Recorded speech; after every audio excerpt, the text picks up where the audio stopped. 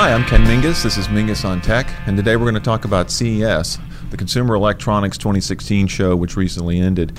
The one thing I'm trying to figure out with Marion and Keith here today is whether or not CES, as it gets bigger and bigger every year, means less and less to people who are trying to track down technology and figure out what's going on.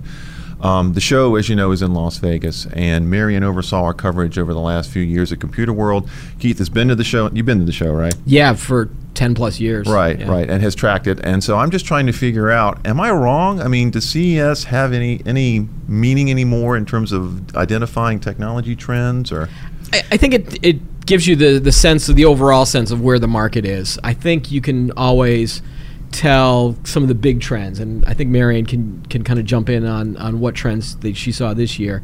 But when you're on the ground, you don't see that at all. You just it's too big, right? Yeah, it's too big. It gets too busy, and you lose sense. It's almost like that forest for the trees analogy. It's only when you step back that can you see kind of the big trends of the year. When you're on the floor, it's just you just see, ooh, cool, shiny. You just see this little gadget. Yeah. I think CES has sort of become the Super Bowl of electronics. There's a lot of hype and there's a lot of marketing, but overall the show isn't like the big game. But talking to my reporters out there, Matt Hamlin and Barbara Krasnoff, there were 4 areas that got their attention. The major one, I think, was the Internet of Things. Yep. Yeah, you saw Not surprising. a lot of that stuff. I saw a lot of IoT stuff pop up. Yeah, exactly. Everything had sensors or cameras or beacons embedded in them. As a matter of fact, CES had 4,000 companies exhibiting this year, and 1,000 of those companies had some involvement with Internet of Things. How many?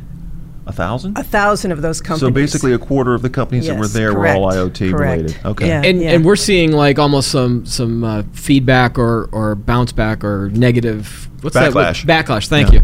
About the whole IoT thing. I know that JR wrote about. Well, what was the Bluetooth-enabled pregnancy test? Yeah, there was that. Who needs a Bluetooth-enabled pregnancy test? There was the whole Samsung refrigerator thing about the idea of your refrigerator can order your food. You know, your fridge is going to be in your house for 10 years or more, but the hardware in it can't get updated. And in fact, Matt asked them about that, and they said, no, the hardware is not updatable. I mean, not the IoT stuff. So, I mean, who wants 10-year-old IoT technology in their home in 2025? I mean, the more exciting thing about IoT is how the data interacts with each other. Like, what kind of benefit can a consumer get when device A is talking to device B? Well, there was a lot of that in like health and fitness apps. You know, like they had apps that, of course, that will track your blood pressure, your heart rate. There was even one that claims to be able to track how much body fat you burn by measuring your breath. I need that one. I want that one. By measuring your breath. Whether it's going to work, who knows? What but does it measure? It measures your breath and can tell you how much body fat you burn by measuring some kind of sort of a breathalyzer. It's a breathalyzer for fat. I thought you burp into it, and then all of a sudden it tells you your body fat. I saw the one that you put onto your muscles, and it gives you the muscle rate or your body fat rate, and that just depresses me because like I don't want to do that. But there's the fitness enthusiasts out there that will love that kind of device. I think the bigger issue for a lot of people, whether they're consumers or people working at enterprises, is how do you take all that data and make it meaningful to them? Right. Like if I have a Fitbit and I find out that I've done 5,000 steps today and I only did 8,000 or I only did 3,000 yesterday, what does that mean? Like what where's the analysis and where's and that? Well, and also I'm where not does that seeing data that go? at all. Where does that data go? And is it secure? Yeah. And and who's looking at that? I mean, I'm sure your health insurance company would love to look at that kind of data because it gives them all kind of information about you and how to insure you or not insure you or whatever. But we're not seeing any of that yet either. I mean, we're not seeing any kind of like my health insurance company isn't saying, hey, use this device, or my doctor isn't saying, oh, let me see your data. It's all at the individual consumer level at this point. But that's coming. I think that will be coming, and as soon as more data privacy rules are set up, I think that will be used, and it could be a help for people who use those devices and then get a better deal on their insurance as a result. Yeah. But moving along, there were again with the IoT thing. There were a lot of drones. big ones, small ones, big ones that were so big you could carry a person in them. Otherwise known as like a mini helicopter. Yeah. Right, or the Jetsons. I mean, that was kind of the video that said this is what the Jetsons' future was like. Was George Jetson driving this little bubble thing? Yeah. I think the scary part is that the FAA. I don't want people in bubbles above me. I don't even want people on the road. I don't even want Amazon delivering a box to me with a drone. That's actually the next segment's going to be on drones. Yeah. I really want to get into what that's all about. But anyway, I'm sorry, I didn't mean to interrupt. Yeah, but drones are big in the Internet of Things, and companies like Intel and NVIDIA are actually getting more involved in them by producing new technologies and sensors and chips that are going to help avoid collisions, which is one of the key things. You're seeing IoT and drones sort of a confluence there? Yes, absolutely. So that's another area to watch. Yeah. Another thing involving robotics are these personal robots. There was one that was shown this year that got a lot of exposure, and it's a device that is sort of like a personal assistant. Mm-hmm. It has cameras for eyes so that it can actually follow you around your house. It can talk to you. It can tell you the weather, have a conversation. But again, this is very early on. It's not the kind of thing that anyone but an early adopter would want to get. Yeah. It doesn't have a lot of practical use. And do you see kind of a merging between those types of the personal robots merging with things like Amazon's Echo or Alexa? That was the first thing I thought of was like a mobile Echo. Yeah, so I think that you're going to see something combining where you're going to have a robot that can answer stuff for you, but it looks more like a robot rather than just a big can of coffee or a big cylinder. With cameras for eyes. Right. Mm-hmm. Okay. Yeah. So are the robots, do they also have like an IoT connection, or is it a little early for that? I think yes. They will eventually. They will eventually, absolutely. I mean, robots they'll be connecting, must know where each other are. You can like adjust the temperature in your house, so you can tell your robot it's too hot, make it 65 degrees, and it will tell your Nest device or whatever to adjust the temperature. Now that's one of the things exciting from the networking standpoint for Network World, covering the IoT space, was the Wi-Fi Alliance announcement of the Halo standard. The new standard, for the low powered, and that's going to be IoT, and you're going to start seeing another standard. But until you get that IoT standard that all of these devices can talk to each other, then you'll start seeing movement in, like right now there's like 6 different protocols. Right. And again, you're never going to see widespread adoption until you have that back-end protocol. That was announced at CES, right? Yeah. Okay. So we'll see if we get some products that actually can, if they all agree and say, all right, we'll use Wi-Fi on this low frequency, low power frequency, 900 megahertz, I think it is. So that's exciting from the IoT space. I'm not as high up on some of these devices. Like I don't need the pregnancy test. Well, I mean, this sounds like the robotic assistant sounds like grandson of Roomba. Instead of cleaning the house, it walks around with you. But I mean, think about this: if you're a shut-in or someone with health problems or whatever, and you want to connect that robot to like your doctor, because I know something that Lucas Mirian has written about for us at Computer World a lot is telemedicine.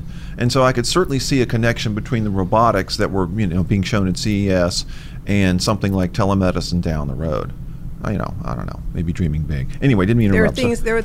There are definitely robots coming along that way that would be a device. Well, they would be machines that would provide company for shut-ins, for people who need who need to socialize with something when there's no family or friends to visit. Yep. So that's definitely down the road. Okay. But another area, one of your favorites, Ken, is car technology. Love car tech. Again, Internet of Things is all over that, because you've got these cars that have all these embedded sensors and cameras to avoid collisions and to help map out areas.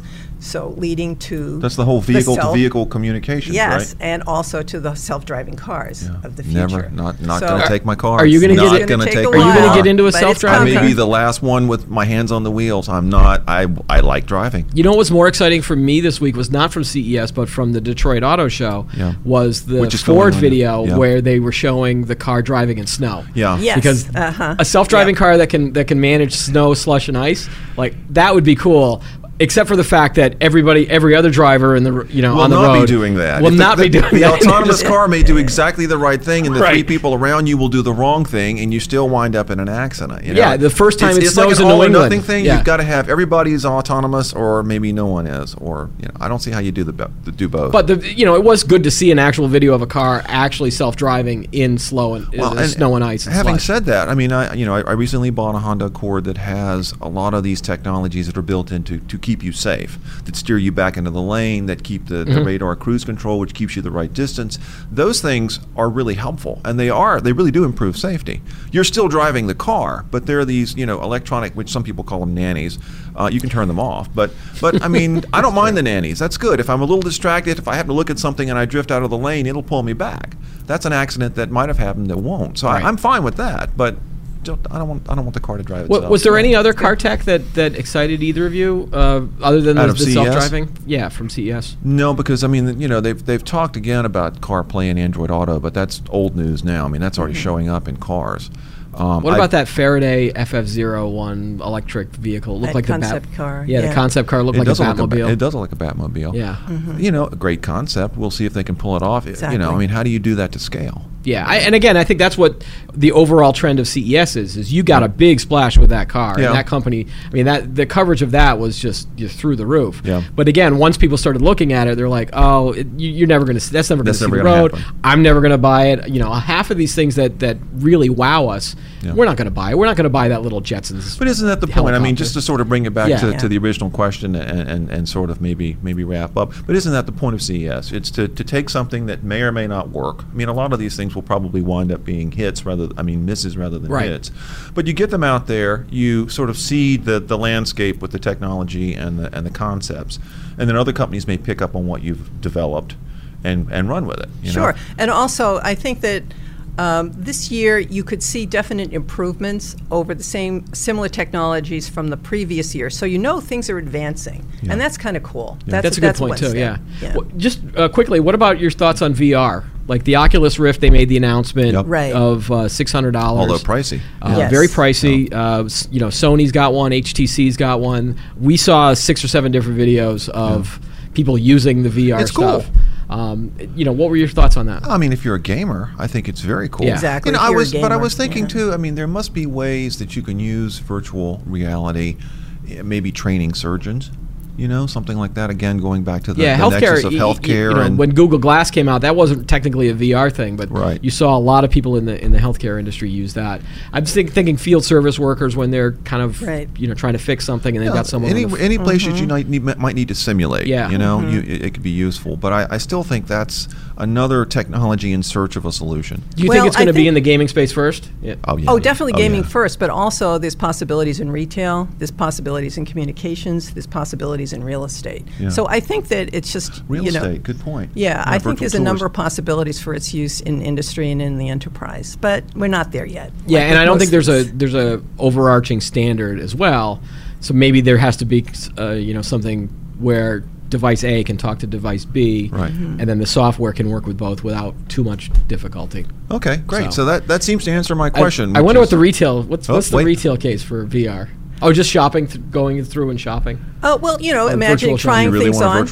See how you look in a certain outfit or something. Oh, okay. I don't even. Okay, that could happen. What I was going to say is the fashion plates here.